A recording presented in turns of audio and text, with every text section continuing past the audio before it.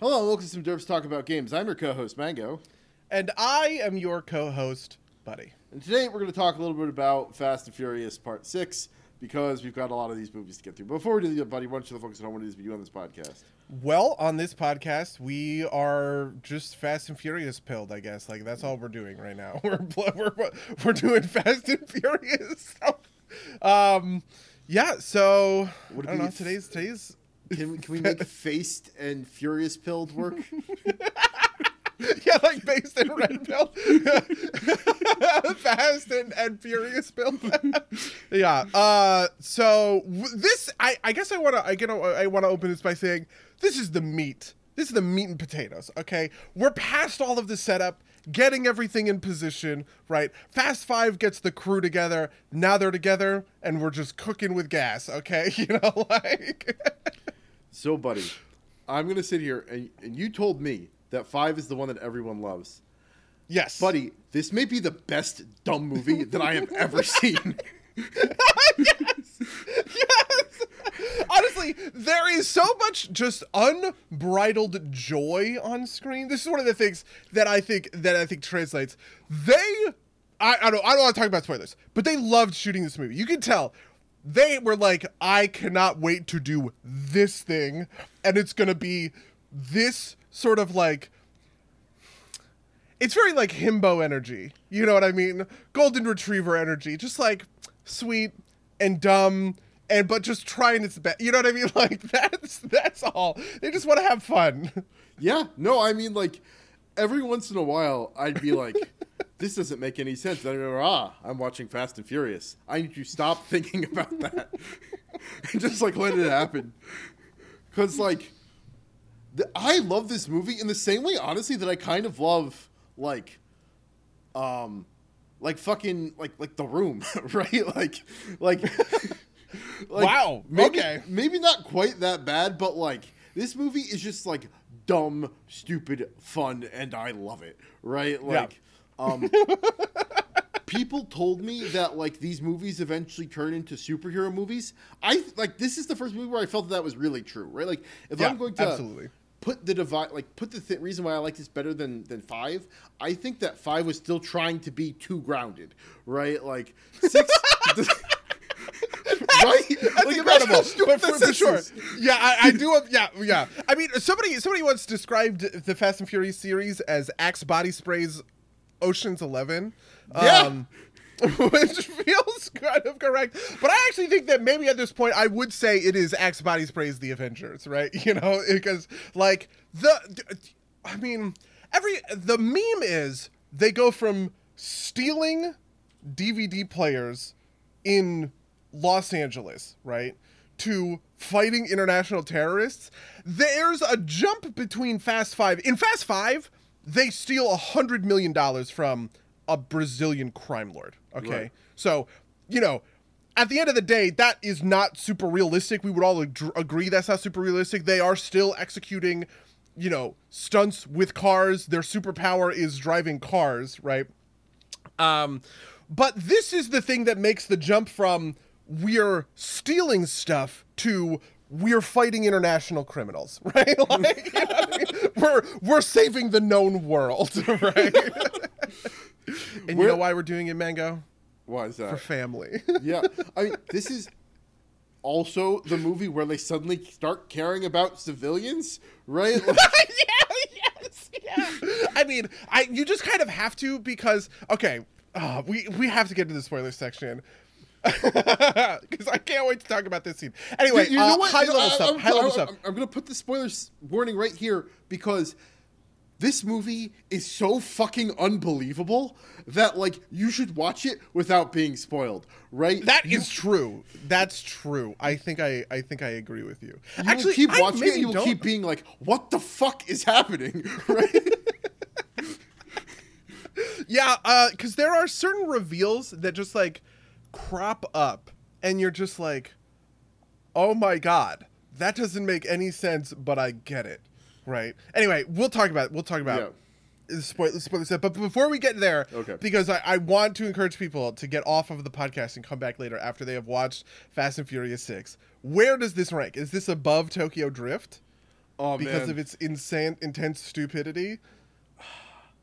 I kind of want to watch Tokyo Drift again, right? Like, it's like right now, the Mango Machete order for the Fast and Furious films is 6, then 3, right? Because you get, like, I sent you this while I was watching. It's like they recap the first 5 movies in like the opening of, or the you know 1, 2, 4, and 5 in the beginning of this, right? And then 3 chronologically happens after this movie, right? So like like. And that's like semi-facetious, but like this is definitely like it's this one and Tokyo Drift are like the top of my pile. Definitely, I don't know if one overcomes the other. Like, if I want to watch a racing movie, it's probably Tokyo Drift. If I want to watch like a fun action movie, right, I'm watching this movie instead. Okay, fair enough. Yeah, this one I think. So Fast 5 is my number 1. And it has been for a long time. I liked Too Fast, Too Furious also a little bit. I think those are probably different than yours. But I think my list is probably like 5, 3, 2, 1, 4. Right? I think we both agree that 4 is the worst. I think I like it more than Tokyo Drift. You kind of have to in a way, because this is the good stuff. This is like when it gets really sweet. But I do really love Tokyo Drift, and I think Tokyo Drift deserves to be at like closer to the top of the list. So that's probably where we're at the moment. No, second under Fast 5. I like Fast 5 better, but that's where we're at. I think the problem here is like, yes, it's like, I think it's kind of like putting like Ang Lee's Hulk in like the Marvel canon, right? Like, yes, it is technically part of the cinematic universe, but it really kind of stands alone for the most part, right, for Tokyo Drift. So I think it's a little bit harder to judge against the rest of them, whereas like 1, 2, 4, 5, 6 are all clearly part of the same continuum. 3 is something that's just a little bit different, but yeah. Okay. So this is spoilers. Okay. So the thing that I want to talk about so bad is the fucking tank, because it's so great. I forgot how great it was. I remember having this feeling. Actually, I didn't forget. I just sort of forgot the feeling that I had the first time. I remember really thinking the tank scene was sweet, but I wouldn't have been able to articulate why until I watched it again. And it's 2 reasons. One, it comes out of fucking nowhere, right? You think that they're stealing, like, they're attacking the convoy. They're after this little computer chip or whatever, right? And then the tank literally drives out of the truck, crushes it, and then just starts crushing cars on this highway in Spain. And every time it does, it's orgasmic. It's just so satisfying to watch these cars like run into it and just go right, like right underneath, right? But all the other stuff that happens, where they're actually driving around on this highway and trying to take down the tank, and, Roman gets in front of it. He dangles the cable over the turret, and that's what they use in order to, like, stop the whole thing. All of that, I think, is also just, like, a really well done, like, really top-end action scene. And outside of the safe stuff from 5, which is still the number 1 action scene in my opinion, is them running around the streets of Rio with the safe, using it to smash into cars. Them fighting a tank is pretty fucking sweet. And did you couldn't have known that this was happening, right? Like, you didn't expect that, right? No, so I was saying, like, I had to like turn my, like, I did not know this was happening. Like, the things that flash through my head as I see this tank driving out is, why are they transporting the chip in a tank? Why is the tank being transported with live ammunition, right? Why is any of this? And it's like, wait, I have to turn my brain off, right? Yep. Like, and it's just like, why is he shooting the bridge with civilians? Why do they suddenly care about people, right? Like, why did no one call Hobbs, right? Like they figure out what's happening, and Hobbs finds out because of a report back from the track, not because, like, someone called him up and was like, they're gonna hit the convoy, right? Which is like, brain off, right? Like, culminating in fucking Vin Diesel, like, getting launched across a bridge and catching Letty and like landing on the car and them not like, it's like, what the fuck is happening? Yeah, because famously when people jump out of cars that are going 80 miles an hour, when they stop on the hood of another car, they're just fine. He just walks that off. And not only that, but it gets played like it's totally real. Letty says, how did you know there was going to be a car to break our fall? It's like, why does that matter? This is the greatest shit. This is the greatest shit. It's like Shakespeare. It's so serious, and it has nothing to do with the logic. It is just all about, he's like, I did it, right? Like with that super deep voice. And it is all about the fact that he was willing to die for Letty. Oh, because he loves her so much. And I think that's part of what it is. This is something that has come out in stark relief, especially compared to Quantumania. Because I've been reading a lot of Marvel discourse. Quantumania is, like not putting up numbers for box office stuff. People are saying that it's not quite a bomb, but it is indicative that like this is like real Marvel fatigue, right? People are not showing up for these movies, and all this other sort of stuff.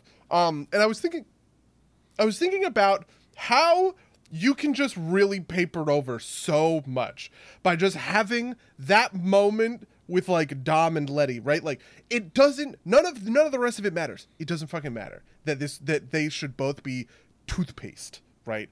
On the side of a highway, right? The thing that matters is that he loves her, right? And that achingly sincere, super, super earnest emotionality at the core, which is at the core of all of this, right?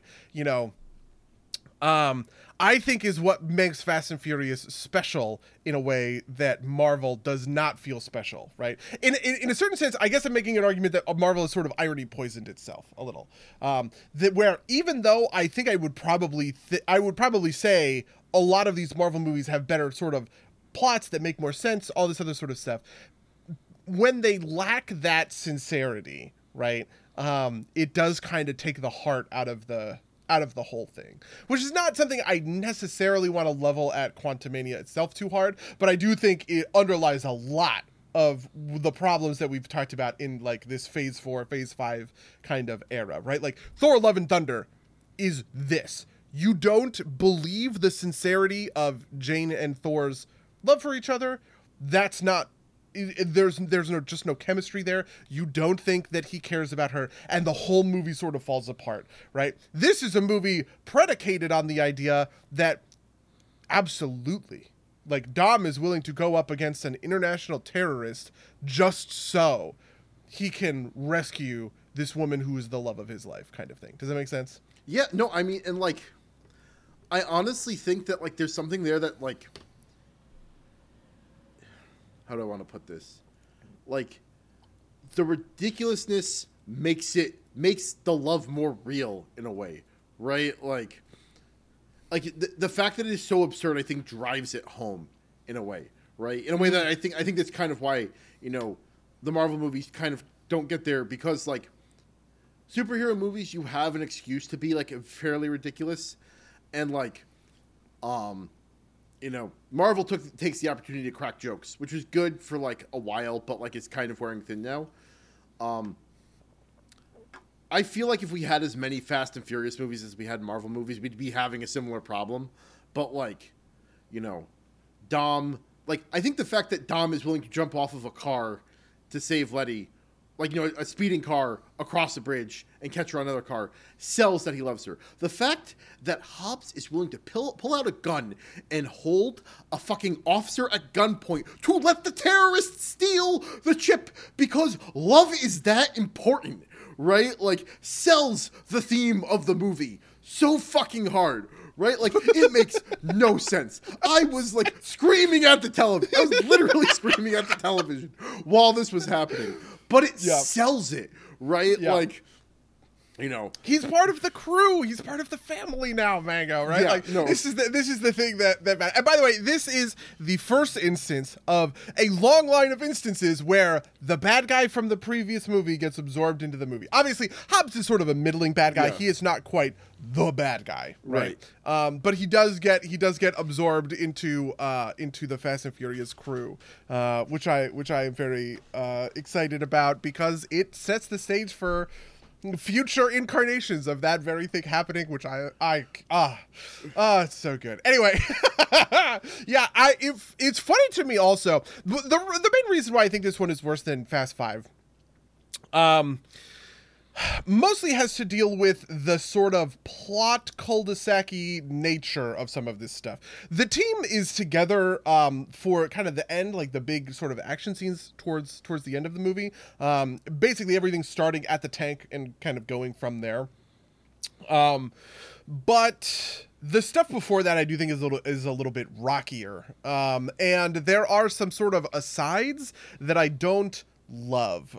In particular, Brian goes back to the United States and hangs out with Shea Wiggum, his, FBI buddy, and gets admitted to a federal prison to talk to Braga, the bad guy from the fourth movie, in order to get like Shaw's backstory and connect the dots between how Shaw and like Letty did stuff or whatever.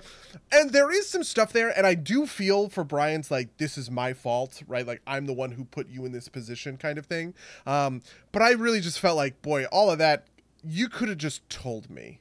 You could have just had a fucking Skype call and I would have been fine, right? Like if Brian was like, I know a guy, and he calls up his friend in the FBI and he goes like, yeah, I talked to Braga about, Shaw, and this is what he said. Like, you could have just done all of that and kind of kept the main group a little bit more together, which I think would have sort of helped things it would have sort of helped things along. I think I kind of agree with that. My biggest problem with that bit was that it felt like it was redundant, because basically Dom gets the same information directly from Shaw in like the scene where he's like racing with Letty and like Shaw comes out from under the bridge. Like that information, like the information that O'Connor gets that's kind of unique is just like not a lot. And I felt that was not great. Like I don't think it worked super well. I also felt that like you're starting to see like other members of the crew start to get Flanderized. Like Roman feels like he's very Flanderized in this movie. Oh, it's gonna get worse from here, buddy. Okay, but I think that's kind of the nature of like side characters, right? Like, like I only kind of expect Dom and O'Connor to be the real characters, kind of in general, right? Like, because like you said last time, like Hobbs is kind of like a walking one-liner. Ludacris is now the tech guy, right? Oh yeah. The only who else? Well, Han's dead. Giselle. We didn't actually see Giselle's corpse, so I'm putting it at like 80% that she's not dead. I'm not sure. Whoa. I mean, just because like they pulled the shit with Letty, right? Like, like unless you like see their corpse, I is kind of like this is kind of like this movie is stupid. Like this series is stupid enough to bring her back somehow, right? Like, yeah. I mean, I do like this. Might actually be my favorite movie for sort of like Giselle and Han, because they're doing the thing. They're and it's tropey, but like it works. They're doing the thing of like one last job. I'm 3 days from retirement or whatever. But like it's like Giselle's not in Tokyo with him, and he goes back to essentially drug dealing or whatever when he in the Tokyo Drift sort of days. And so something bad is happening, and they're just like setting you up for that moment. And then when it comes, it is simultaneously fucking insane, right? Because she does this thing where she like falls off the back of the car, draws a pistol, and shoots the guy as she's like falling into the darkness behind her, and she just sort of like disappears into that or whatever. But it's just like, it's the kind of thing that's like, why didn't she just pull out the gun in the first place? Like, you would have thought that, like, they're doing all this hand-to-hand stuff on the plane or whatever, it's like, wouldn't you just want to pull out the pistol and shoot the guy, right? Like, instead of like actually fighting or whatever. And it's just like that moment again works because of the sincerity, because I'm invested in Han and Giselle as a couple, weirdly more invested than a lot of other couples in a lot of other movies. I have no idea why, but I do believe that these two kind of honestly, care for each other more than the two mainline couples, right? Like I buy that Dom loves Letty and I buy that Brian loves Mia, but like Han and Giselle are the couple that is like actually on screen together, right? Like and also like supporting one another in a way that is like you know, I feel like that has like couple energy. Yes. You know what I mean? Yeah. Like when they go to the thing and there's 4 of them, you know, it's Hobbs picks up, I can't even remember the actress's name. She's the one who got super canceled. Oh, Gia Carino. Gia Carino, right? This is, by the way, like her big break. Right. Is this, and then goes into stuff like Deadpool and The Mandalorian. Anyway, so she is she's with Han and Roman, and Giselle just sort of takes the lead on this thing, and Han is totally fine with it, and Roman is like wisecracking or whatever. But like, you actually do feel this tension and this thing where it's just like, yeah, he trusts her that she's going to get it done, and he's going to have her back, and he does, right? Like when shit hits the fan or whatever. And I feel like that stuff communicates the couple energy better than, you know, Mia being off screen, Dom and Letty kind of, I guess, like flirt racing. It was funny, I had forgotten about that street race, but yeah. It's Gina Carano is the full name, okay. Not Gia Carino. But yes, no, I noticed that it like in like the credits, it was like, oh, that's that person, right? Like I thought I recognized her, right? Like, but yeah, no, yeah, just like Giselle's just like their romance is like very real. Like, you know, like. That is like I feel like that's like just like the, you know, like true love, right? Like conquers all, right? I feel like that's just like the theme, right? Like of the series, and like true love, and not necessarily in the romantic way, like in the family way too. Like it works, right? Yeah. Also, like, you know, this movie shows us a harpoon gun, right? I'm like, oh, this is gonna get used once, right? The whole ending scene is like harpoon. He's like, you know, my favorite thing about the harpoon gun scene is this is the kind of dumb that we're dealing with, but it's like, who cares? There's one moment where one character is in a car and says, if I can shoot that flap with this harpoon gun, right, we can bring down the plane. Okay, so clearly sets up what they're trying to do. That person misses, right? Then another person, but they don't miss the plane. They hit the wing. Yeah, but they miss the flap. Right, they're aiming for the flap so that they can pull the flap and force the plane to not take off.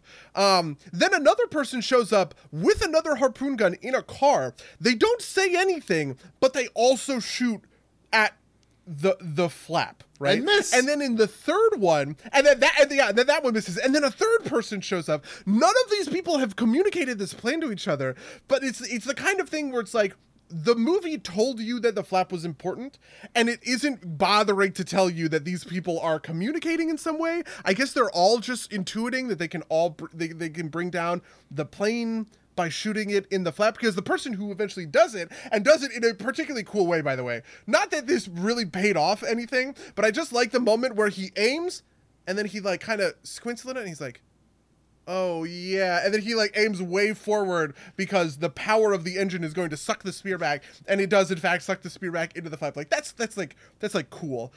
Even if the first 2 times it didn't really seem like that was set up by, you know, the harpoon stuff. And then maybe the best use of a harpoon gun, which is Letty and Gia Carano having their, you know, take 2 of their fist fight, and Letty pulls the spear gun out of the plane, but these are specifically spear guns that Tej engineered and included in the Fast and Furious cars. So where did she get that spear gun? And she shoots Gia Carano and she goes flying out of the plane. And it's just like, you can't think about it. You just can't fucking think about it, or you will ruin your own day. Yeah, no, I mean, like that whole plane scene, right? Because they're fighting, and Vin Diesel leaps and headbutts this like discount fucking even Drago, right? And like this like we haven't even talked about this because they're all evil doppelgangers, right? Like, and I was like, oh, it's a thing, and then they call it out. He says it's like Roman looks, it's like this evil doppelganger. Yes. And they go through and they tell you who each of the doppelgangers are a doppelganger for, because they're all like racially aligned, or like, you know, then there's obviously the guy who is the doppelganger for Hobbs is this huge like muscular, you know, like dude or whatever. Right? Yeah. Yeah. Oh my God. Yeah. It's so satisfying. And then they're fighting, and you can tell that they're like mismatched. Like Brian is getting absolutely owned by, because Brian's doppelganger is the girl, right? Who he owns, by the way. I think, okay, I want to talk about that. I'm just going to put a pin in this. We'll talk about that later. So his doppelganger is the girl. Shaw's doppelganger is Dom. Dom, yeah. The muscle guy is Hobbs, right? Okay. So when they go in, it is Vin Diesel and Shaw are like going at it, but Brian is matched up against the muscle guy, and he's just getting. Oh no! I'm saying Brian is fighting Shaw, and Vin Diesel's fighting the muscle guy. Right? It switches a couple times, but I think you're right. Right? Like Brian is primarily fighting. But then Hobbs shows up, and then Hobbs and Vin Diesel, Hobbs and Dom double team the huge muscle guy, including a bit where I think Dom holds up his legs or whatever, so that like The Rock can do like a flying jump. Yeah, he can literally do a wrestler move, right? Like, yeah. I have to say, I don't know if you know much about this. There's a huge feud between The Rock and Vin Diesel about the Fast and Furious franchise. Really? Famous. So behind the scenes, famously, what happened is, The Rock kind of pops off in 5 and in 6 and kind of graduates to kind of co-lead of the movie, right? He starts becoming the world's biggest action star, movie star, all of this other sort of stuff. And he's sort of famous. He did this with Black Adam also. He's sort of famous for kind of wanting to sort of exert producer level control over the films and franchises that he's a part of, right? And Vin Diesel got really pissy about that because he's like, buddy, we did 4 of these movies before you stepped in the fucking door, right? These are my movies that I care about. You can't kind of push me around. And that boils under the scene starting in this one, but we'll go through 7 and 8 until The Rock kind of gets shunted off into the Hobbs and Shaw group of movies, and Hobbs doesn't show up in the mainline Fast and Furious films anymore. With that context, the fight scene where Dom and Hobbs team up together is really satisfying to watch. I really lament all of this backstage drama because it's just fun to watch them fight with each other. It's kind of like how it's fun to watch Dom and Brian drive, in the sense of it's fun to watch the chemistry that they have in sort of the looking through the passenger window to one another, right? It's the same thing, but on the ground, boots on the ground, fist fighting sort of stuff between Hobbs and Dom. This might be the best actual fight of the franchise, just because of that effect, that Vin Diesel and The Rock are just really good. I don't know. They have a lot of chemistry. Yeah, no, I mean one of the kind of underlying morality of the movie seems to be that people with big muscles are good guys, and that seems to be very clear in this movie. More, it's okay to do police abuse of people that are bad, that we don't like because they have less muscles than Hobbs, right? That opening scene where it's the guy's I have rights. He's like, no, you don't, not today, right? He just throws. It's it feels it felt to me very much the bigger the muscles, the better the guy, right? Yeah. Because Shaw is a wiry guy, right? He's not big in muscles. That means he's a bad guy, right? But yeah, no. Yeah, I will. And then there's also a couple of other fights in here that are great. I really love the tumble fight between Letty and Gia Carano, where like Letty like pulls out the handcuffs. There's just like a lot of fun stuff happening in that fight, and the stuff with Han Roman versus Han's doppelganger in the subway, where Han's doppelganger just like beats the shit out of them. It's really satisfying. Yeah, I spent a little time last night trying to think through if the fight between Letty and Gina Carano actually makes any sense in terms of the plot, and it just stopped because I just can't. Like, it's like, why wouldn't it make sense in terms of the plot? Because Gina Carano's character is a double agent, right? Like, oh yeah, right, like, yeah, like I said, I didn't finish this thought out because I was like, I don't care enough. Like, I'm not supposed to think about this. Yeah, okay. But like, there's definitely a thing to think through about like whether or not like they need to at least fight as hard as they did, right? Because like, if like, I don't think there's a good reason for Gina Carano to arrest Letty, right? Like to get her hands on Letty because like she doesn't actually want anybody else to like because she's working with Shaw. Like, I don't want to think about it. Yeah, I mean, I think that reveal in and of itself is not great. Yeah. This is a reveal that comes at the very, very end of the movie, where I remembered this being the case for some reason, but I think it's just because the doppelganger to Letty ended up being Gia Carano's character, and you had to have them sort of switch sides in tangent with one another. And also, you do have to explain. There are pieces of the plot that do get explained by the fact that she is next to Hobbs the entire time, right? Yes, we do know, we do know that, and we do sort of get there. But it's just like very at the last possible second, and doesn't really matter in the long run, because like if you think about it, the moment where he says you're gonna let me walk right out of here because I'm holding two people in the Canary Islands hostage, essentially, that moment just transitions right into this plane thing, and that's the end of the movie, right? Like that's where it all ends. They don't even escape the base. So if I really cared, and again I don't, just like make her like do the heel turn by pulling the gun on the base director, right? Instead of having Hobbs do it, right? Like, no, I would defend that. Hobbs has to do it because he's part of the family. No, right? No. I think. Okay. Like from a pure logic standpoint. Sure. Right? Like, because the point of her turning when she does isn't that she's a double agent. It's that he says, "Hey, babe, are you coming?" And she responds instead of Letty, right? Like, that's the point, right? Like, again, regardless of the fact that, like, I don't want to think about it too hard because I'm sure none of it makes sense, right? Like, I instinctually feel that, like, why did she show the picture of Letty to Hobbs at the end of the last movie, right? Like, the last thing... Mm-hmm. She didn't. Yes, Eva Mendes did. This is like one of you remember Eva Mendes from Too Fast, Too Furious? Oh. She is Hobbs' assistant at the end of Fast 5. Oh, okay. I'm sorry. I thought that was the same character all the way through. That makes sense. Okay. Never mind then. Thank you. So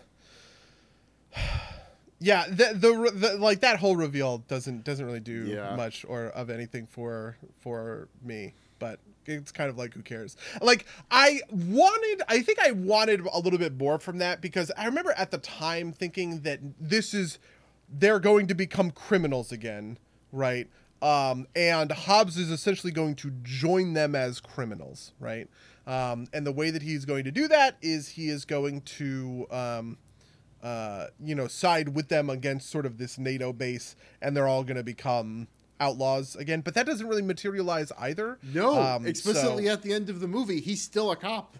He's still like an important cop.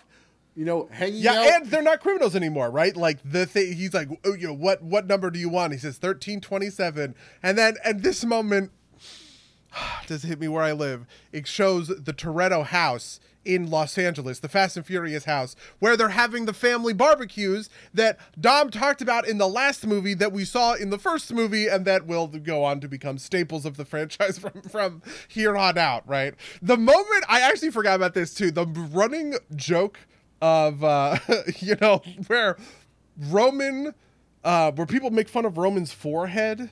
There's a thing where in the barbecue, Roman says, "Uh-oh, somebody smells baby oil," and The Rock is walking up, and The Rock says, "Uh-oh, he says something about watch out for your big ass forehead." And Ludacris does a spit take.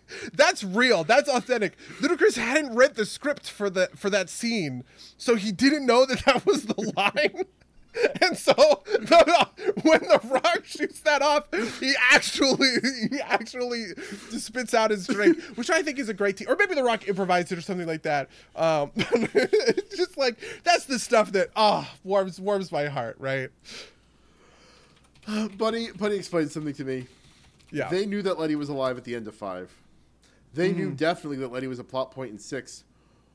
Why did they have, Dom have a romance in the middle with this, poor woman who, they played it as well as they could, but they could have just, not had them be lovers, right? Yeah, I appreciate that they did it, that they didn't just forget about Elena, right? That She did show up and do some stuff, and she kind of gets a little bit of a send-off or whatever. But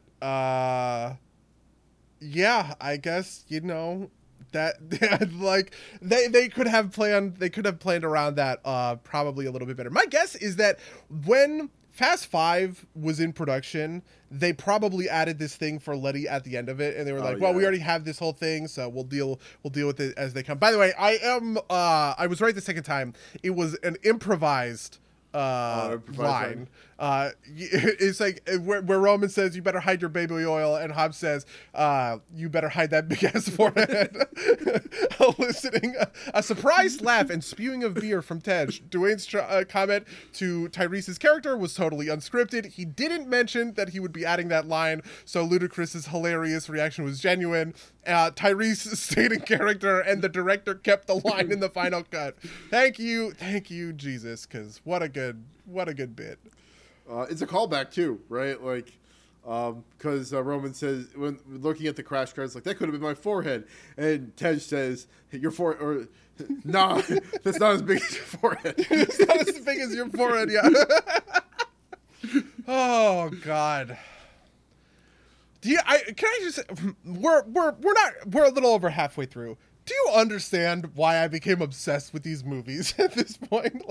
Are you in it? Are you submerged in the puddle of Fast and Furious with me? I won't say that I understand why you are as obsessed as you are, but I will say I understand why you chose to keep watching them. And, these movies are fun, right? I will go see the next one in theaters. If we quit this podcast tomorrow, I would watch the rest of them and go see the next one in theaters. Yes, that's all I wanted to hear. You know what? What more could you possibly ask for? Okay, I put a pin in something. I want to bring it back. Which is Brian and his doppelganger, which is the woman, right? Which is Shaw's sort of right hand woman. Can't remember her name. His name is Venga or something. The Venga bus is coming. The tank scene is the best one. And I love the stuff that happens with the plane scene, even though everybody makes fun of the fact that the plane scene lasts for 20 minutes. So that plane is taking off for the equivalent of 26 miles or whatever, right? It just never runs out of runway. That airstrip has to be super fucking long. Yeah. Listen, we're not going to think too much about the details of this stuff. But the very first car scene, which is the sort of Formula One racer with the ramp on the front, I think they're in Paris or in London. That's the second car scene. The first car scene is a seaside race between Dom and Brian.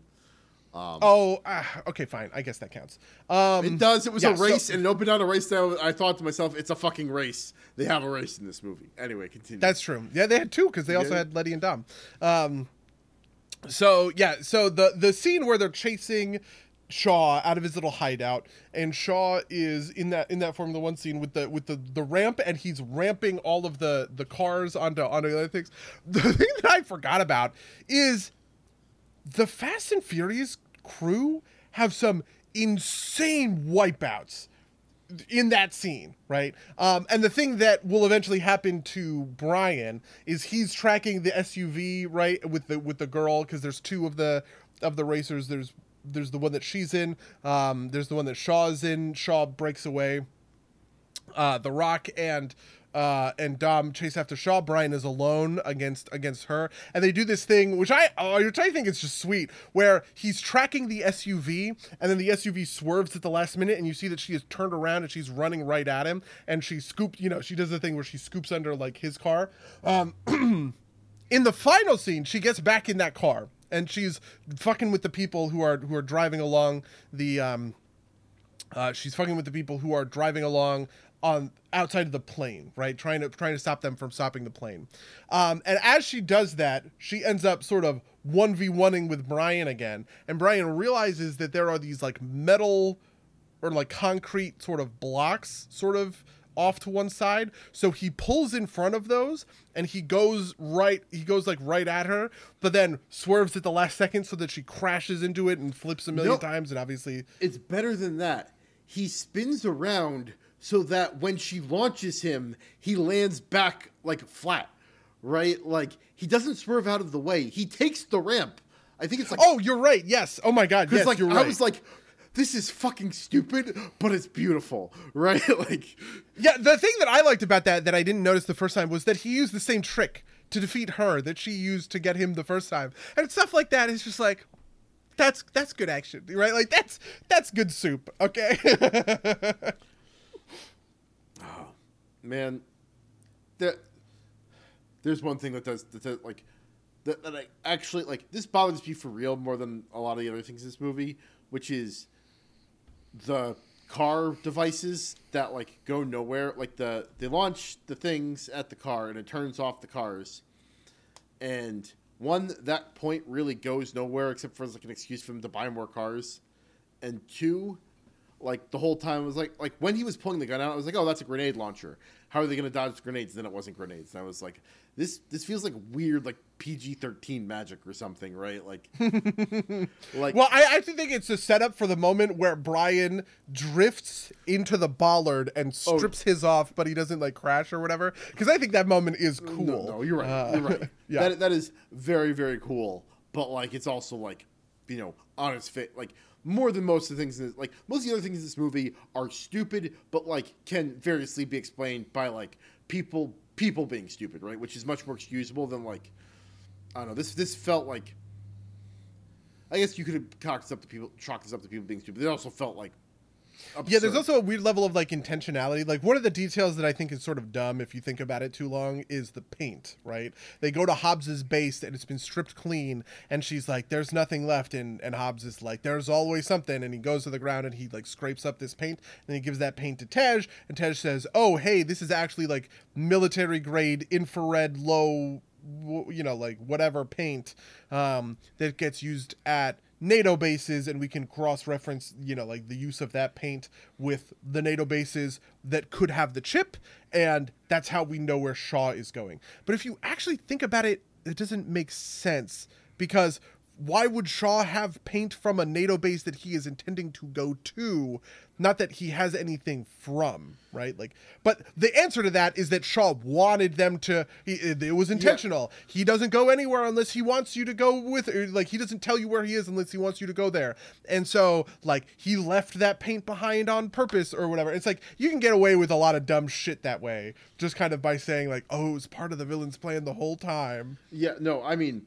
That was the thing I was going to ask is how much of this is contingencies and how much of this is the base plan, right? Like if the base robbery could have gone off without a hitch, would he have done that? Or was he always planning on getting caught for the convoy part? I think the last scene is a contingency. Where like I don't think he was planning the entire time on getting captured, and then like revealing that he had Mia captured, but yeah. So like I think that's about right, right? Like that he probably intended for them to find the paint, right? Again, minor detail, but they could have really like. If this were a movie that was more based around the twist, maybe is the way to put this, right? The way you like sell the twist, and you're like, oh, right? You have that moment is you have Gina Carano's character find the paint and be like, oh, she found that because she was seeding that information, right?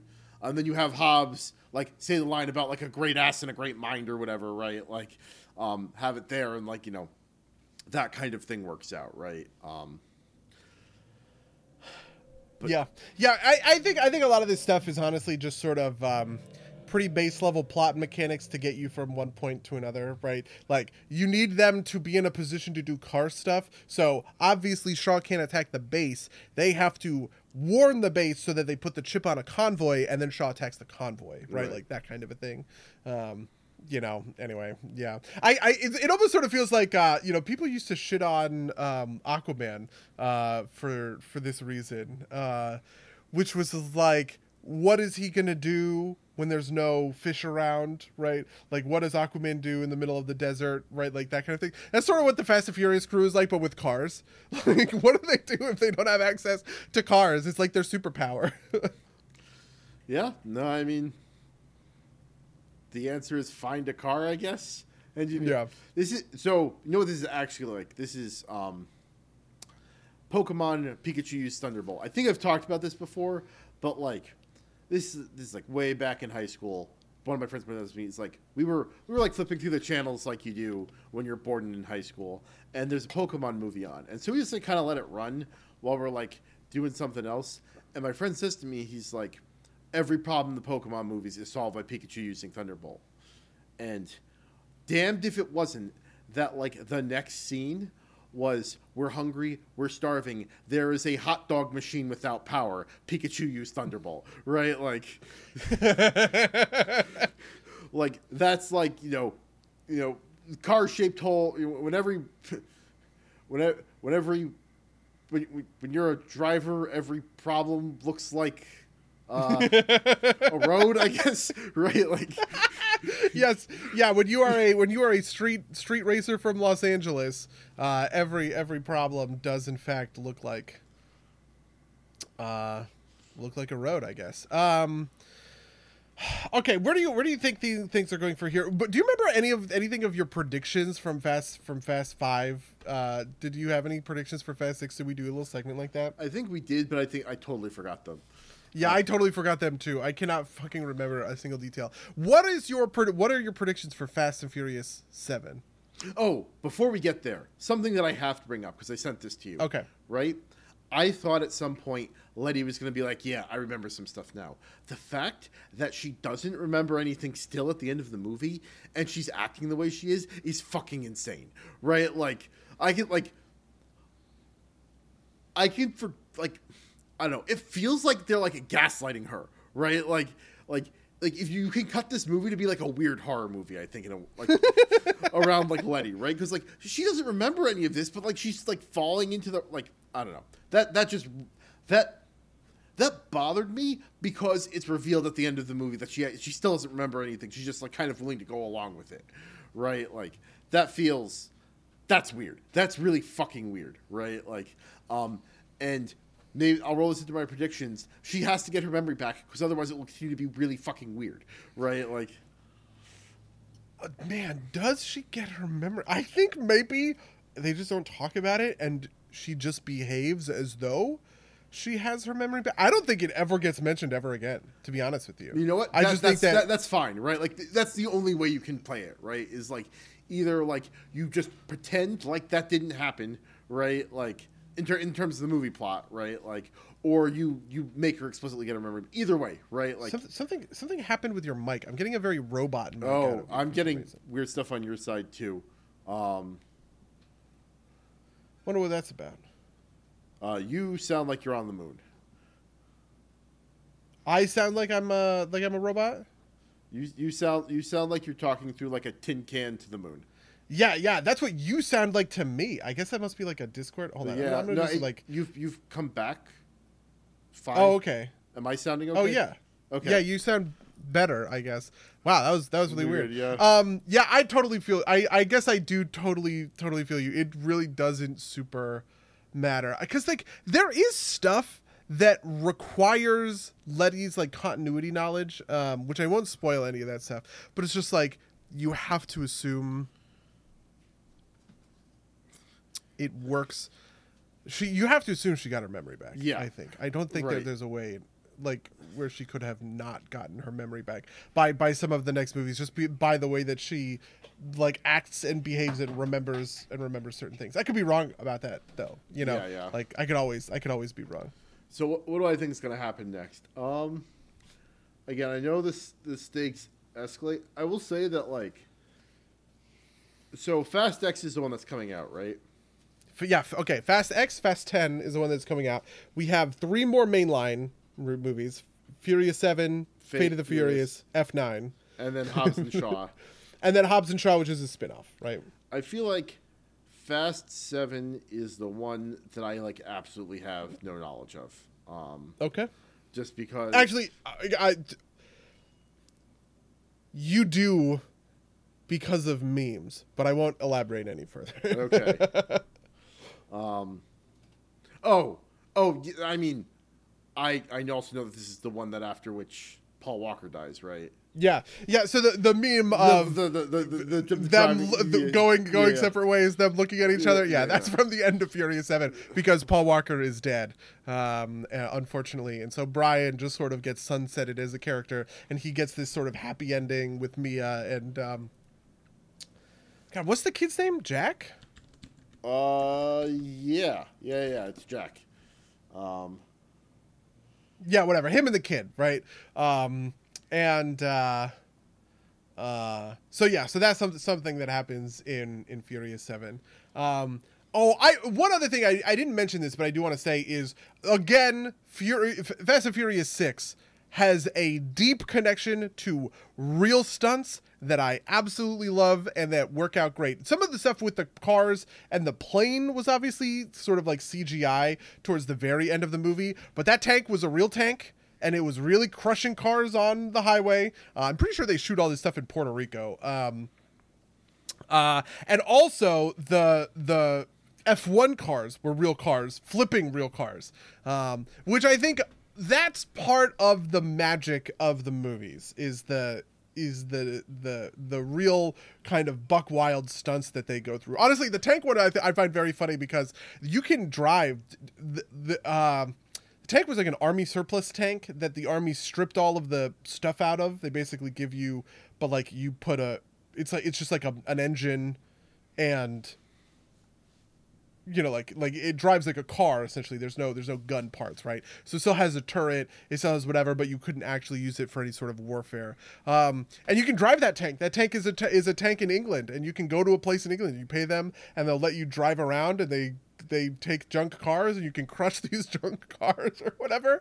And like, I think that stuff being real is a cornerstone of what makes Fast and Furious cool and great. Specifically because it's kind of the Star Wars thing, actually. I feel like when people talk about practical effects in Star Wars versus the CGI stuff, mostly what they're attacking is sort of the state of CGI in the prequels, right? And some of the sort of changes that got made in the special editions. I think all that stuff is typically not super great and does sort of look like people on green screens, but it's sort of a phantom of the time, since obviously those movies were coming around at the turn of the millennium when CGI was not as great as it is now. But I really do think watching a real tank crush real cars is different and better than watching a fake one do that. And I do want to do that's the final piece of shout out that I had for Fast and Furious 6, I guess. Yeah, no, I mean, I absolutely buy that. There's just some parts of stuff that like, I think like I still think we're not at the apex of CGI technology, right? Like, you know, when we are more like part of it is just kind of like raw simulation power, right? Like, you know, a car is not going to crush as realistically in a CGI model, at least not yet, right? I think we'll get there eventually, but you know, I think you're ultimately right. I also think it's like hard just to act against fake things, right? Like real things are easier to act against. So, you know, yeah, I'll agree. Last kind of thing that I think I want to shout out is, you know, just that last scene where they're all just like waiting for Dom to like walk, like he drives the car out of the front of the fucking plane, and then he just like walks out of the fire. It's like again, incredibly stupid, but incredibly sincere. Fucking A+. Yeah, driving a car out of an exploding, you know, whatever those are, those C-17 planes, like those gigantic planes. Yeah. It's satisfying. It is a satisfying movie-going moment, I guess. So yeah, I guess I gave out my ranking. We talked about that in the beginning. I guess I'm good. We can talk about our weeks. Yeah. So buddy, how was your week? God, how was my week? What have I been doing? I have been playing a lot of WoW because we're getting up a crew 2. This is something that happens kind of midway through any sort of season, right? Where we're pretty high end. We cleared our first 20, which all right, this is actually kind of an interesting topic that I wanted to bring up a little. So one of the things that is new about Dragonflight is that the mythic spell effect appearances on armor are now tied to an achievement, right? Which is effectively ahead of the curve, but for mythic level stuff, right? So typically there's sort of 3 levels. You have normal, heroic, mythic, in terms of raid difficulty, we would say. The version of that for Mythic Plus is called Keystone Hero, which is getting a rating of 2,400, which is kind of like 18s-ish. If you get all the way up to 20s, you time 20s, you get portals to those dungeons, which I think is a really neat thing. It's like the portals are great because it is the perfect like capstone that you want to go for, like thing to achieve, but that matters not at all, right? It is entirely superfluous, essentially, to the way that this works, and especially because we know they're recycling dungeons from previous expansions now. Any portals we do have are not necessarily like are portals that are going to work indefinitely into the future, right? So, for instance, if I miss my Court of Stars portal now, I might get that portal when it rotates back in a couple of seasons, right? Like that kind of a thing.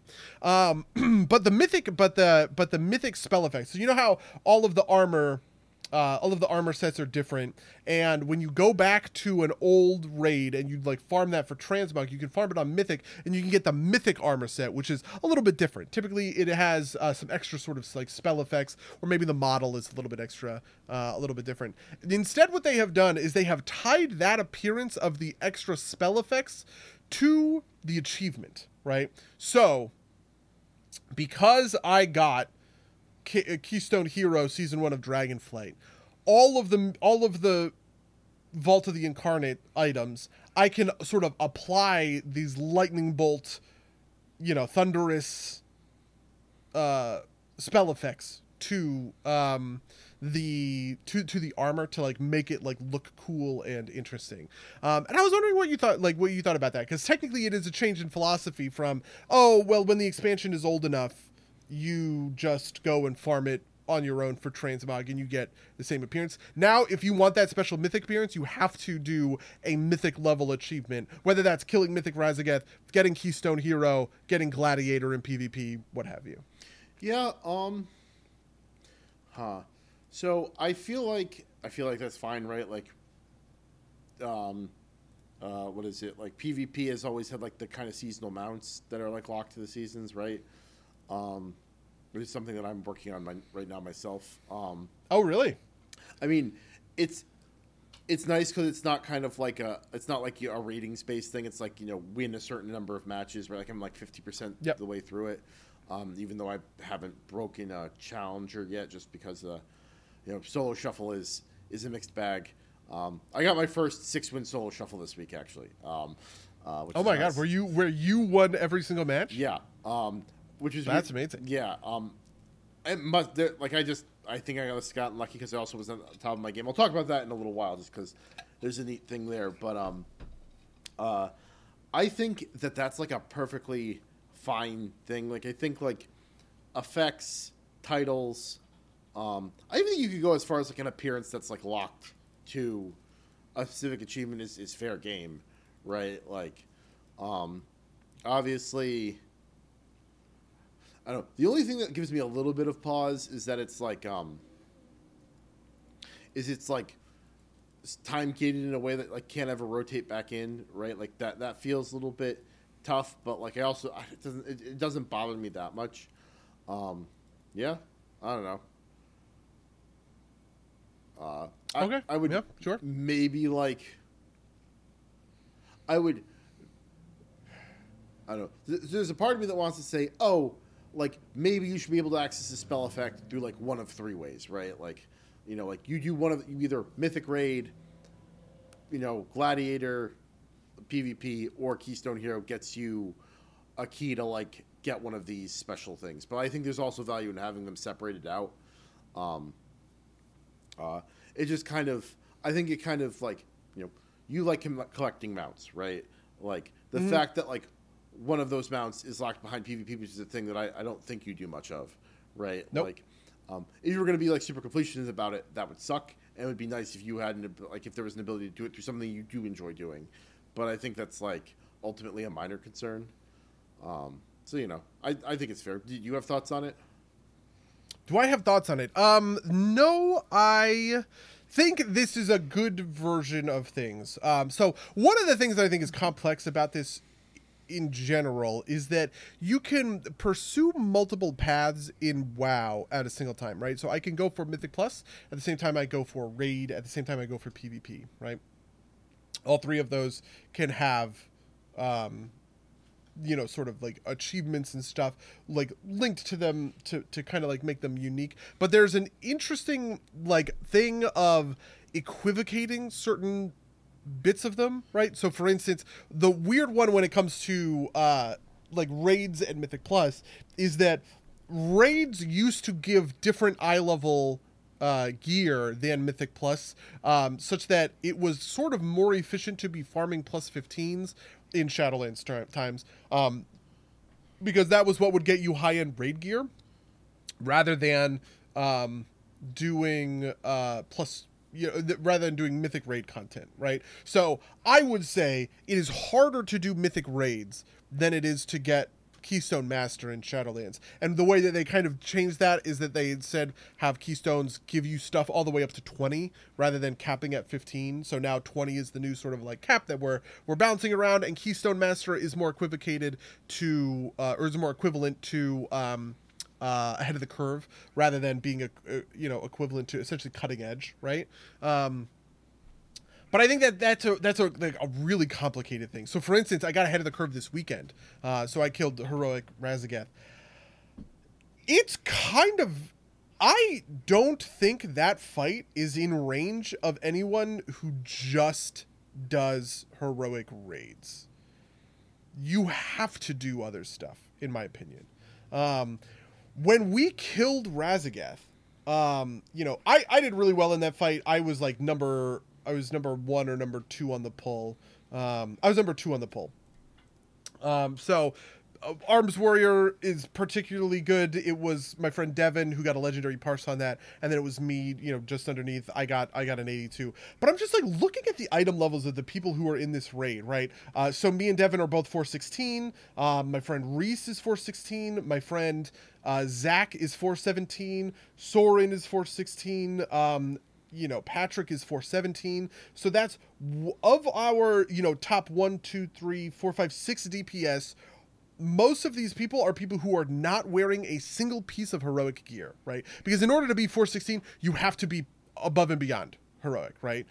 Because Heroic caps out at 411. Stuff that drops off of Razageth and Broodkeeper is 411 gear, right? And then there's a couple of other people who are up there who are, you know, pulling their weight, but are, you know, kind of in more reasonable, right? So, for instance, my friend Noel, he's at 411, 404, 403, 409, 411, 409, right? Like kind of all the way down. But it's just like, it seems kind of crazy to me that half of your DPS core have to outgear the content by 10 item levels or more, really, in order to clear the boss, because like that boss was not easy, and like the damage and healing checks are not easy, and so it sort of feels insane to me. I guess I sort of like wonder, like, how the fuck is Wombo gonna get this? Because most of Wombo are people who only raid, right? Like people who like only raid, and it just sort of feels... my level right now is 399, right? Like I'm like I just haven't put any effort into mythics, right? So like, you know, right, like, yeah, no, that's fair, right? And like people in Wombo don't parse at like 80s, right? Like even you and me who are like, you know, I don't think I'm like any sort of wonderkin, but like we like put the effort, like I put the effort in to do well, you put the effort in on Kruva to do well, right? We're not parsing particularly high in those fights. Yeah. I don't know what's up with that, but like, you know, and like we're the top of our guild chart, right? Like no one is like, I don't know if we're gonna be able to down Heroic Razageth. Yeah, like, you know, like maybe she's just gonna get really fucking nerfed, which would be something, right? If Razageth got just kind of like, you know, chunked by 10%, which has happened in previous stuff. So Sepulchre of the First Ones is famously like the hardest raid they've ever made. And there were an insane number of nerfs to get all the way down, you know, but we got ahead of the curve eventually there. The question that I sort of have, though, and that I think might be interesting, is what's coming in 10.0.7, right? So 10.0.5 was sort of like this mid-systems level patch, came out a couple of weeks ago, right? Came out 6 weeks after the launch of the expansion. Seems pretty normal. Then they added a new patch, which is a minor content patch, which seems new. 10.0.7 adds a new special ring that has like special gem slots in it, and those gem slots seems to have pretty powerful effects, right? And people have compared this to borrowed power, and they say that borrowed power thing. Yeah, and people have complained about it on that level. They're like, "Oh, this is just going to be borrowed power. You're going to have to farm this content in order to like get the good ring, yada yada yada." But I actually think what it might be is catch-up gear, essentially, right? It is, instead of nerfing the boss fight, we're going to give you this really powerful ring, and if you farm out this ring, you're going to increase your DPS by 10 or 15%. Or whatever the number will end up being, right? And that's enough to sort of get a raid like Wombo off the ground when it sort of like comes to this level of achievement. But yeah, it's really interesting because I don't know what is correct, right? Is it correct to essentially make Heroic Razageth something, I don't want to say trivial, but if we're using Wombo as sort of a baseline, because Wombo is really, I think Wombo is actually pretty good litmus test for this, since most people don't really touch other content, and they're getting almost all of their gear from Raid itself, right? Do you design Razageth for that group of people who are not walking in and outgearing the content, right? Who are putting out numbers at this sort of like level, and making damage checks at this sort of level, right? Or do you make it for sort of like the Patrick's Guild version, which is between raid nights, we're running a lot of mythics. People are running 15, 16, 17s all the way up to 20s, right?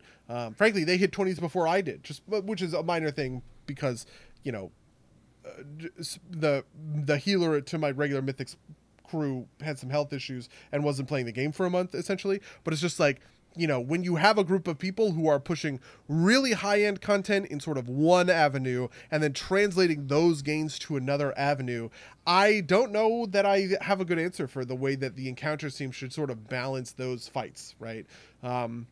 Because maybe it is reasonable to say, yeah, we expect people to do a certain level of Mythic Plus in order to get ahead of the curve. I don't know.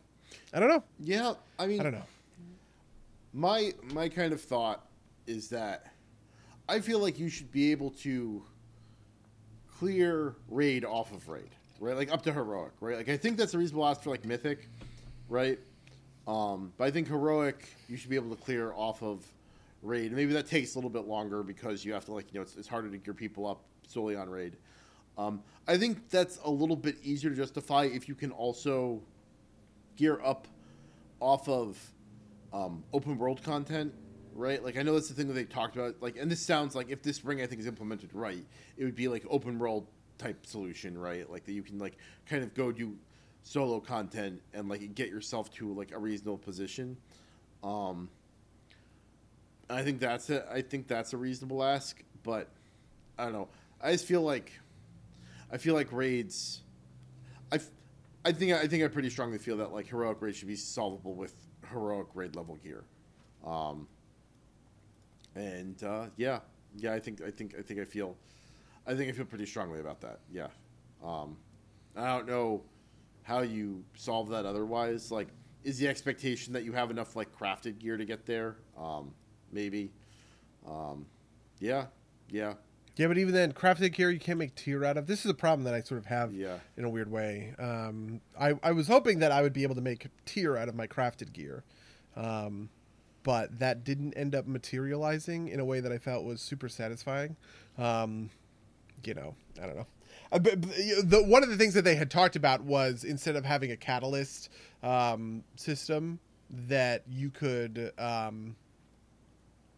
get tier crafted for you, and I think I do prefer that overall, which is maybe just because like I'm a professions oriented player who likes doing, one of the success stories of Dragonflight for me has been getting on my like 8 different alts and flying around the world for 30 minutes farming herbs or whatever until you get all of the drops for the week, right?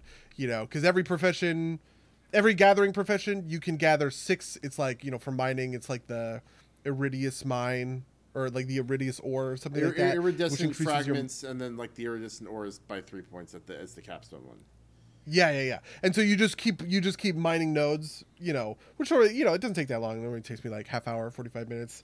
But I do that across a bunch of different characters now, right? Because I have somebody in each of the professions, and it's just pretty easy and effortless to keep up with all of them. I think that's probably like why you can't craft tier gear, which is because like someone like you will like make 7 alts and like be able to craft all of their tier gear. I mean, that's true, right? But like, I feel like that's like I feel like that's a better system than just saying, here's the thing that gives you. I feel like if tier came out of crafting, it would be a more engaging system because it would engage more of your player base, right?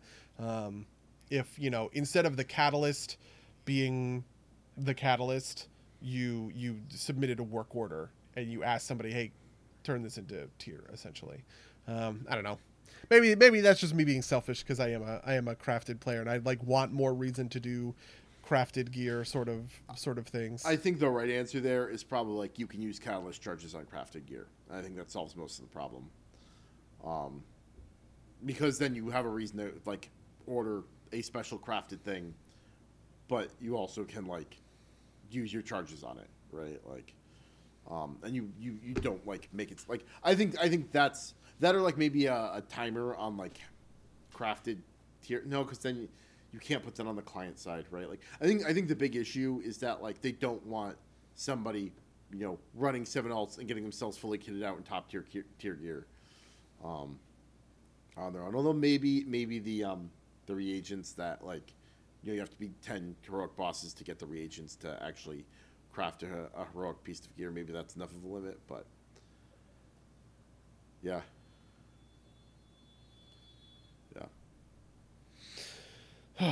Yeah. All right. Well, outside of WoW, actually, so I said I have a thing to talk about with regards to my performance in PvP. I got a new piece of hardware actually last week, but can you see that? Hold on. So this is let me see if I can get. This is going terribly. I apologize. This is an Azeron handpad. So this is you guys are Oh seeing this my. mirrored, but this is my right hand because I'm left-handed, and this is like essentially my offhand. My left hand goes on the mouse. So this is a thing I've been getting used to. So it's a new thing that friend of the cast Monic recommended to me. It's highly ergonomic, and part of it for me is that because I'm left-handed, I usually have my fingers on the numpad, and so this is just more comfortable, makes more sense. So I've been trying to learn that this week, which is why my performance has been down in WoW, because after a lifetime of pressing the numpad, I have to learn how to use these keys. So That is incredible. That is a really incredible thing. Wow. yeah, so it is a custom, like they 3D print these individually. It's in I think it's in Latvia. They are not cheap, but I am a hardcore gamer, right? Like I'm a core gamer, and I don't have a lot else to spend my disposable income on. And Did they print your hand? Is it made for your hand specifically? It is not that complex, right? There's a bunch of customization options, but like it is primarily that. Lou says that's the nerdiest thing I've ever seen. It is, right? It's called the Azron Cyborg. If people want to look, they came out with a new smaller model recently, and it is just because the way I play, the thing that hurts, the reason I feel like I want this the most is just because of the way that I use the arrow keys in the numpad, and my hands always been always stretches, and so this kind of puts everything actually in my hand in a way that's not terrible. Again, they're expensive. I think they're about the cost of they're $200 or $300 a pop. I have to pay a little bit more for the Southpaw version, but it's a cool tool. And so Sure, true. I guess. Yeah. it was also a 7-week fucking lead time. I ordered this around New Year's, and it just came last week.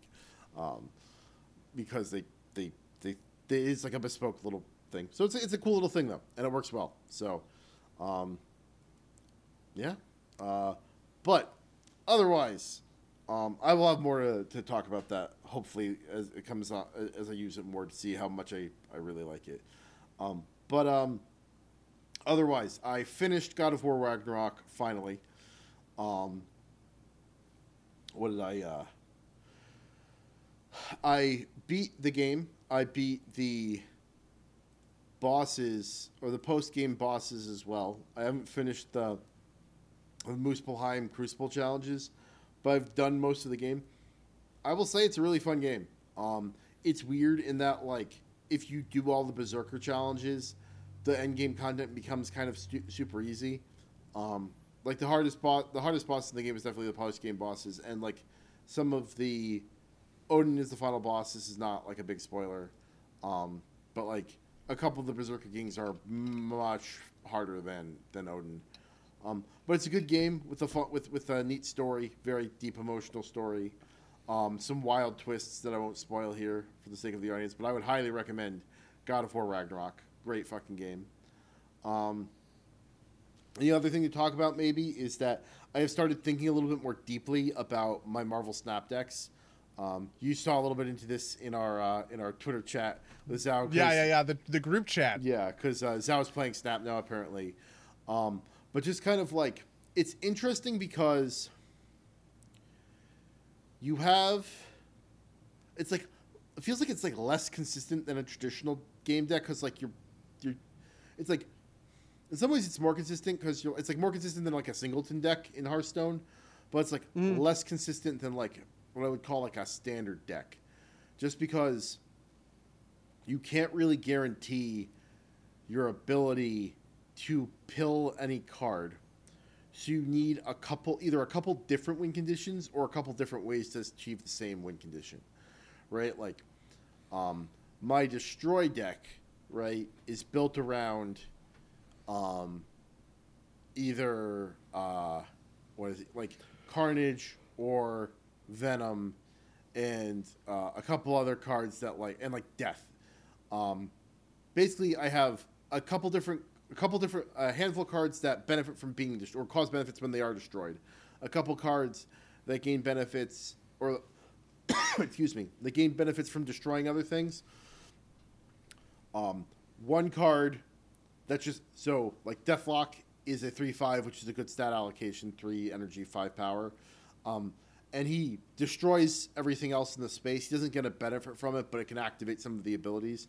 And then like a couple of like killer cards like Death is a 9/12, but costs 1 less for every creature destroyed in the game, or every card destroyed in the game.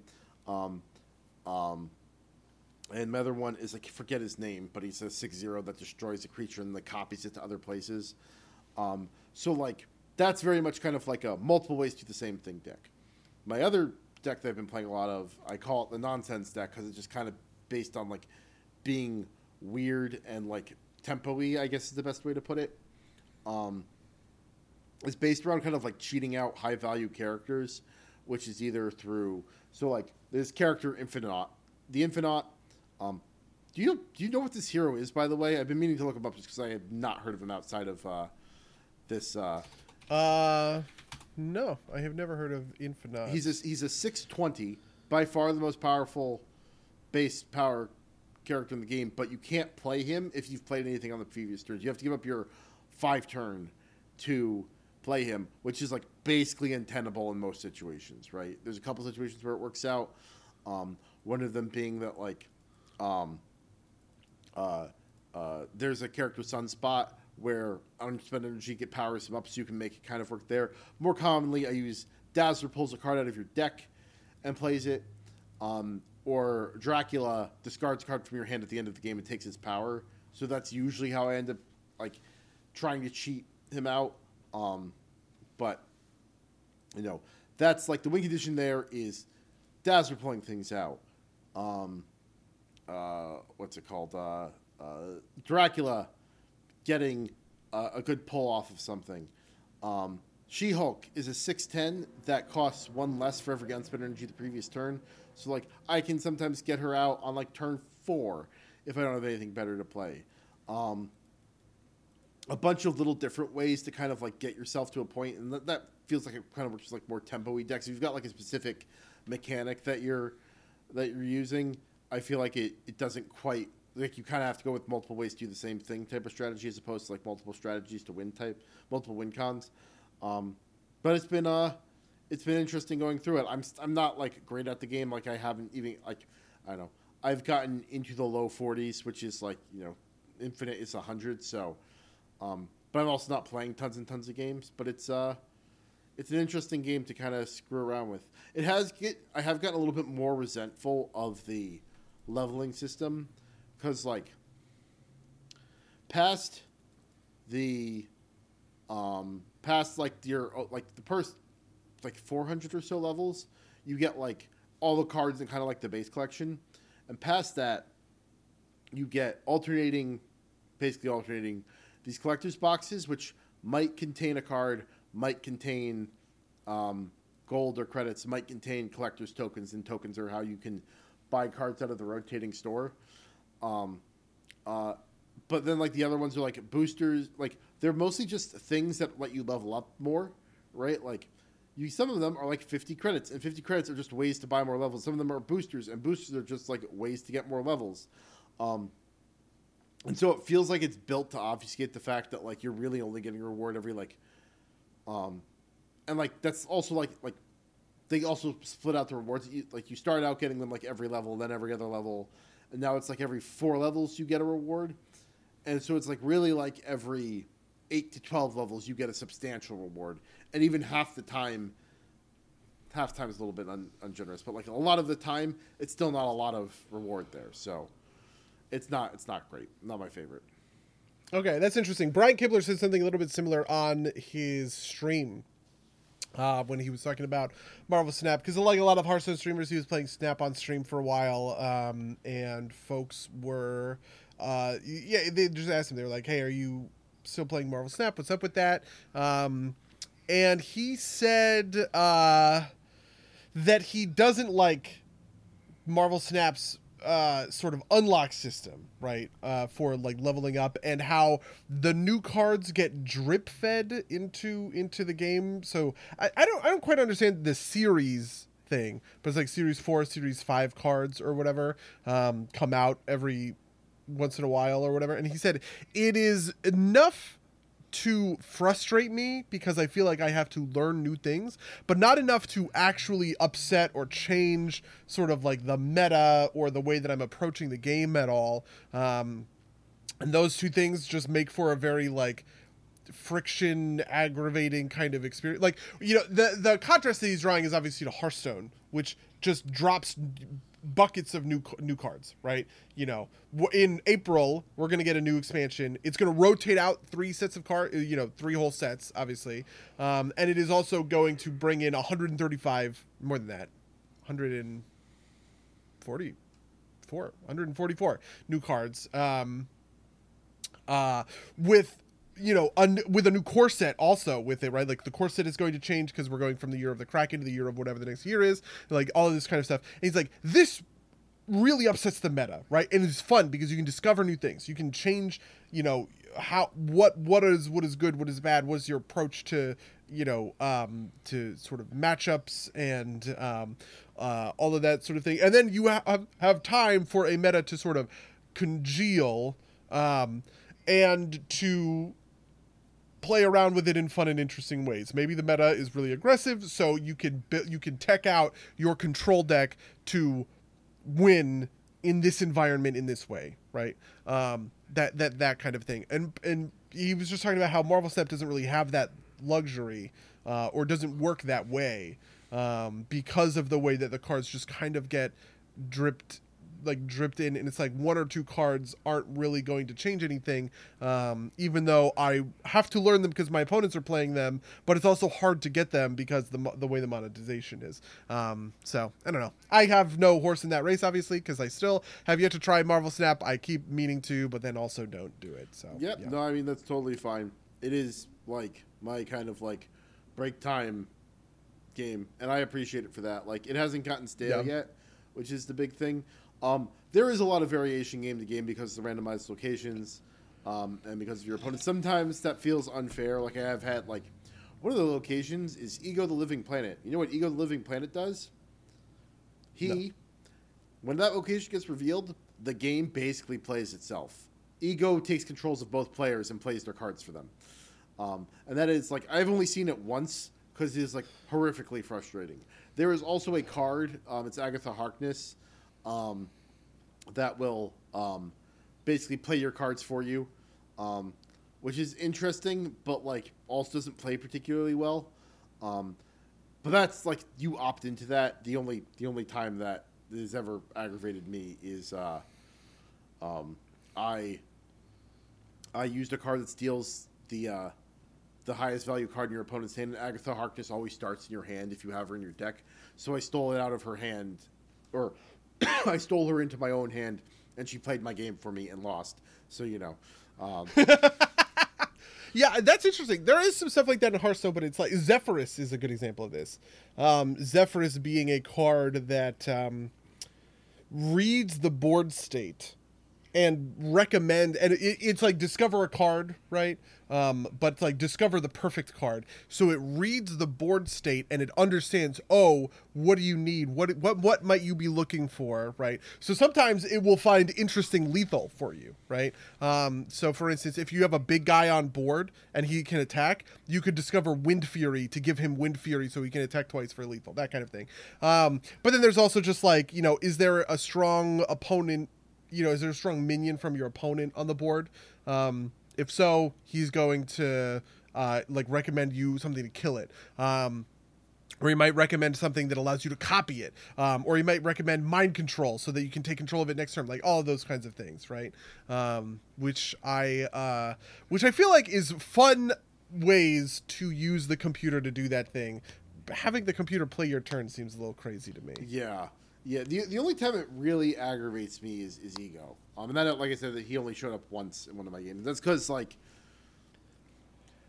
the best thing you could say about it is it's fair because it takes control of both players' decks. But like like the one that I've seen more frequently that really aggravates me is like draw 3 cards, destroy both. It's draw 3 cards and replace both decks with random cards. It's like, oh well, whatever the fuck I was going for is just like totally out the fucking window now, right? Like, Yeah. I don't know. I feel like retreating in the snap mechanic is really important for this game, right? Like to kind of keep it interesting because it's like, oh, I need to leave now, right before I end up losing a bunch of points in stupid ways. So, yeah. Yep, but you know, I'm still having fun with it. Sounds good. You also watched Margin Call, right? No, that was Al, not me. Oh, that was that. Oh, I'm sorry. You're right. Okay, yeah, that's it. That's all. What did I watch? Did I watch anything interesting this week? I watched a couple episodes of Kunk on Earth, which is kind of like a parody. Like it says it's produced by the BBC. I think it is. It's on Netflix. It's like a parody of Oh. It's a comedic actress being like, and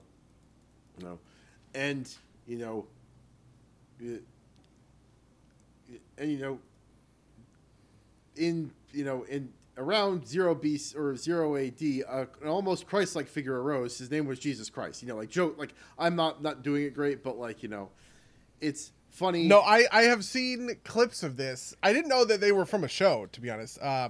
I just thought they were funny TikTok clips. Like there's one where she is talking about the Last Supper, and it's like, in this 4th century painting of the Last Supper, you can see, it's all, Jesus is twice the size of everyone, so it looks like he's having dinner with school children.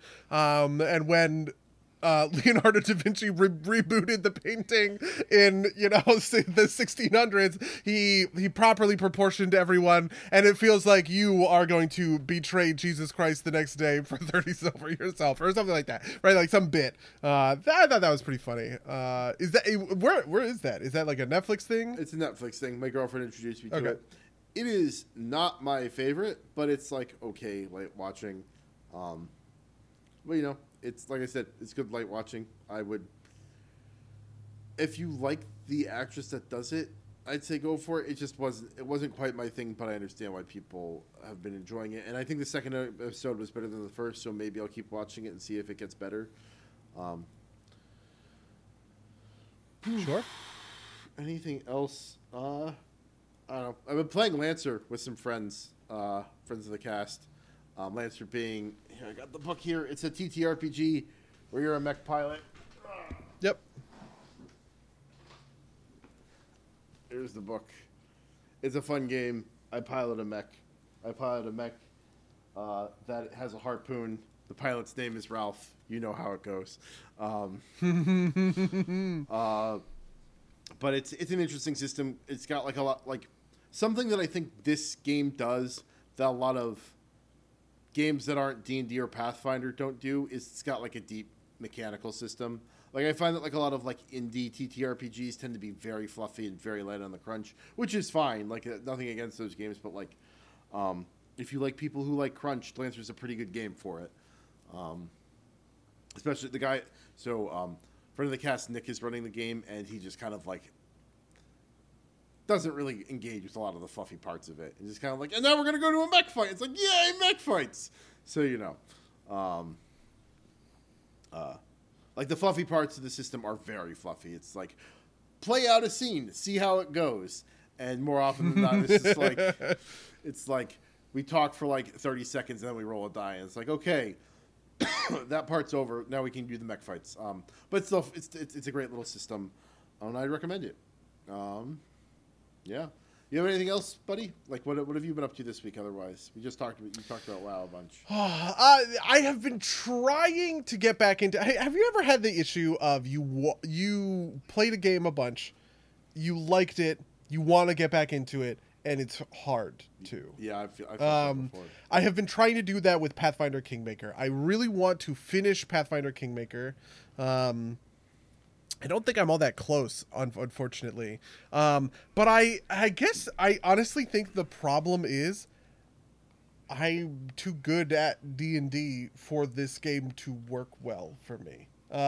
Which is to say that just like it is tactically correct to like pre-buff yourself with haste, because I like the contours of playing against a computer is different than the contours of playing against a GM, right? And so walking into every scene, or like walking into every situation and seeing, oh, there's a bunch of Cyclops zombies in the next room, buff, buff, buff, buff, buff, buff, then walk in, start combat, so I'm not spending rounds of combat on casting buff spells, and then just, like, annihilating these guys. It's just, like, it trivializes the content, but it's really hard for me not to engage in, because, like, yeah, buff spells are kind of the most satisfying spells to cast. And also just because of the way that prepared spells work, it is hard not to do them. Anyway, so, you know. I have heard that, like, the later fights in that game, like, kind of require some of that, at least on the harder difficulties. I don't know. I love Pathfinder, and that's part of why I have no desire to play these games. It's like, I think, like, my hot take is that TTRPG combat is not a great combat engine, and it is fulfilled by the fact that it's part of a TTRPG that has the non-combat stuff. It's, like, built to be played with dice and paper. Right? Like, yeah. Like, yeah, and I think I agree with you. I think that it's built to be played with dice and paper, and that's what makes it good. And so kind of computerizing it. But there is something to this sort of fantasy of being able to play a game of D&D where I am all of the PCs and there's no inter-party squabbling. There's no someone is looking at their phone and not paying attention, so they don't know to be the one to make the charisma check because they're playing the bard, and so fine, the fucking sorcerer is going to do it even though he's not as good as the, you're like, just like being able to just have total control over the party and doing the things that you want to do with them and making the choices that you know are the best, even if they are, you know, like have their own sort of like egos that you have to sort of like deal with. There is something like immensely satisfying about that. Plus, I just think that like the general loop of here's a dungeon, you know, go into it abiding by some of these sorts of rules is like pretty good. I actually think that this does the best version of things like random encounters, or you know, traveling through sort of the overworld map, which are sort of these like tabletop fantasies that I have that really don't work. And part of what makes playing as the computer great is they just work instantly for you. Yeah. Right. Because like the computer just offloads so much of that overhead, and combat does not take 45 minutes, it takes 5. So I kind of don't really care. Yeah, sure, I'll take a random encounter. Fuck yeah, that's like experience in items, like absolutely, right? The only reason I wouldn't take a random encounter is if I'm afraid about, right, like if I'm running my guys up to a dungeon that I know is going to be a hard dungeon, I don't want to waste my resources, sure, I'll skip these random encounters or whatever. And so it's like, it's just kind of neat to engage with some of that stuff on that kind of level. So anyway, I don't have it. That's just, I've been trying to get back into it and have been having a harder time with it, which is unfortunate, but you know, this is the world we live in. So yeah. No, it makes sense. All right. Anything else you want to talk about? No, I think we're good. All right. Yeah. Well, if you'd like to reach us and tell us any of the things that or talk to us about any of the things we talked about in this podcast, reach us at nerdsplaygames@gmail.com or podcast@nerdsplaygames.com. You can follow us at twitch.tv/nerdsplaygames or youtube.com/@nerdsplaygames, where these go out live. Rate, review us on iTunes or wherever you find podcasts. We've got a bunch of links to social accounts down in the description. Buddy, you have anything else you're looking to promote? I have nothing else that I'm looking to promote. Well, in that case, until next time, dear listeners. Until next time, loyal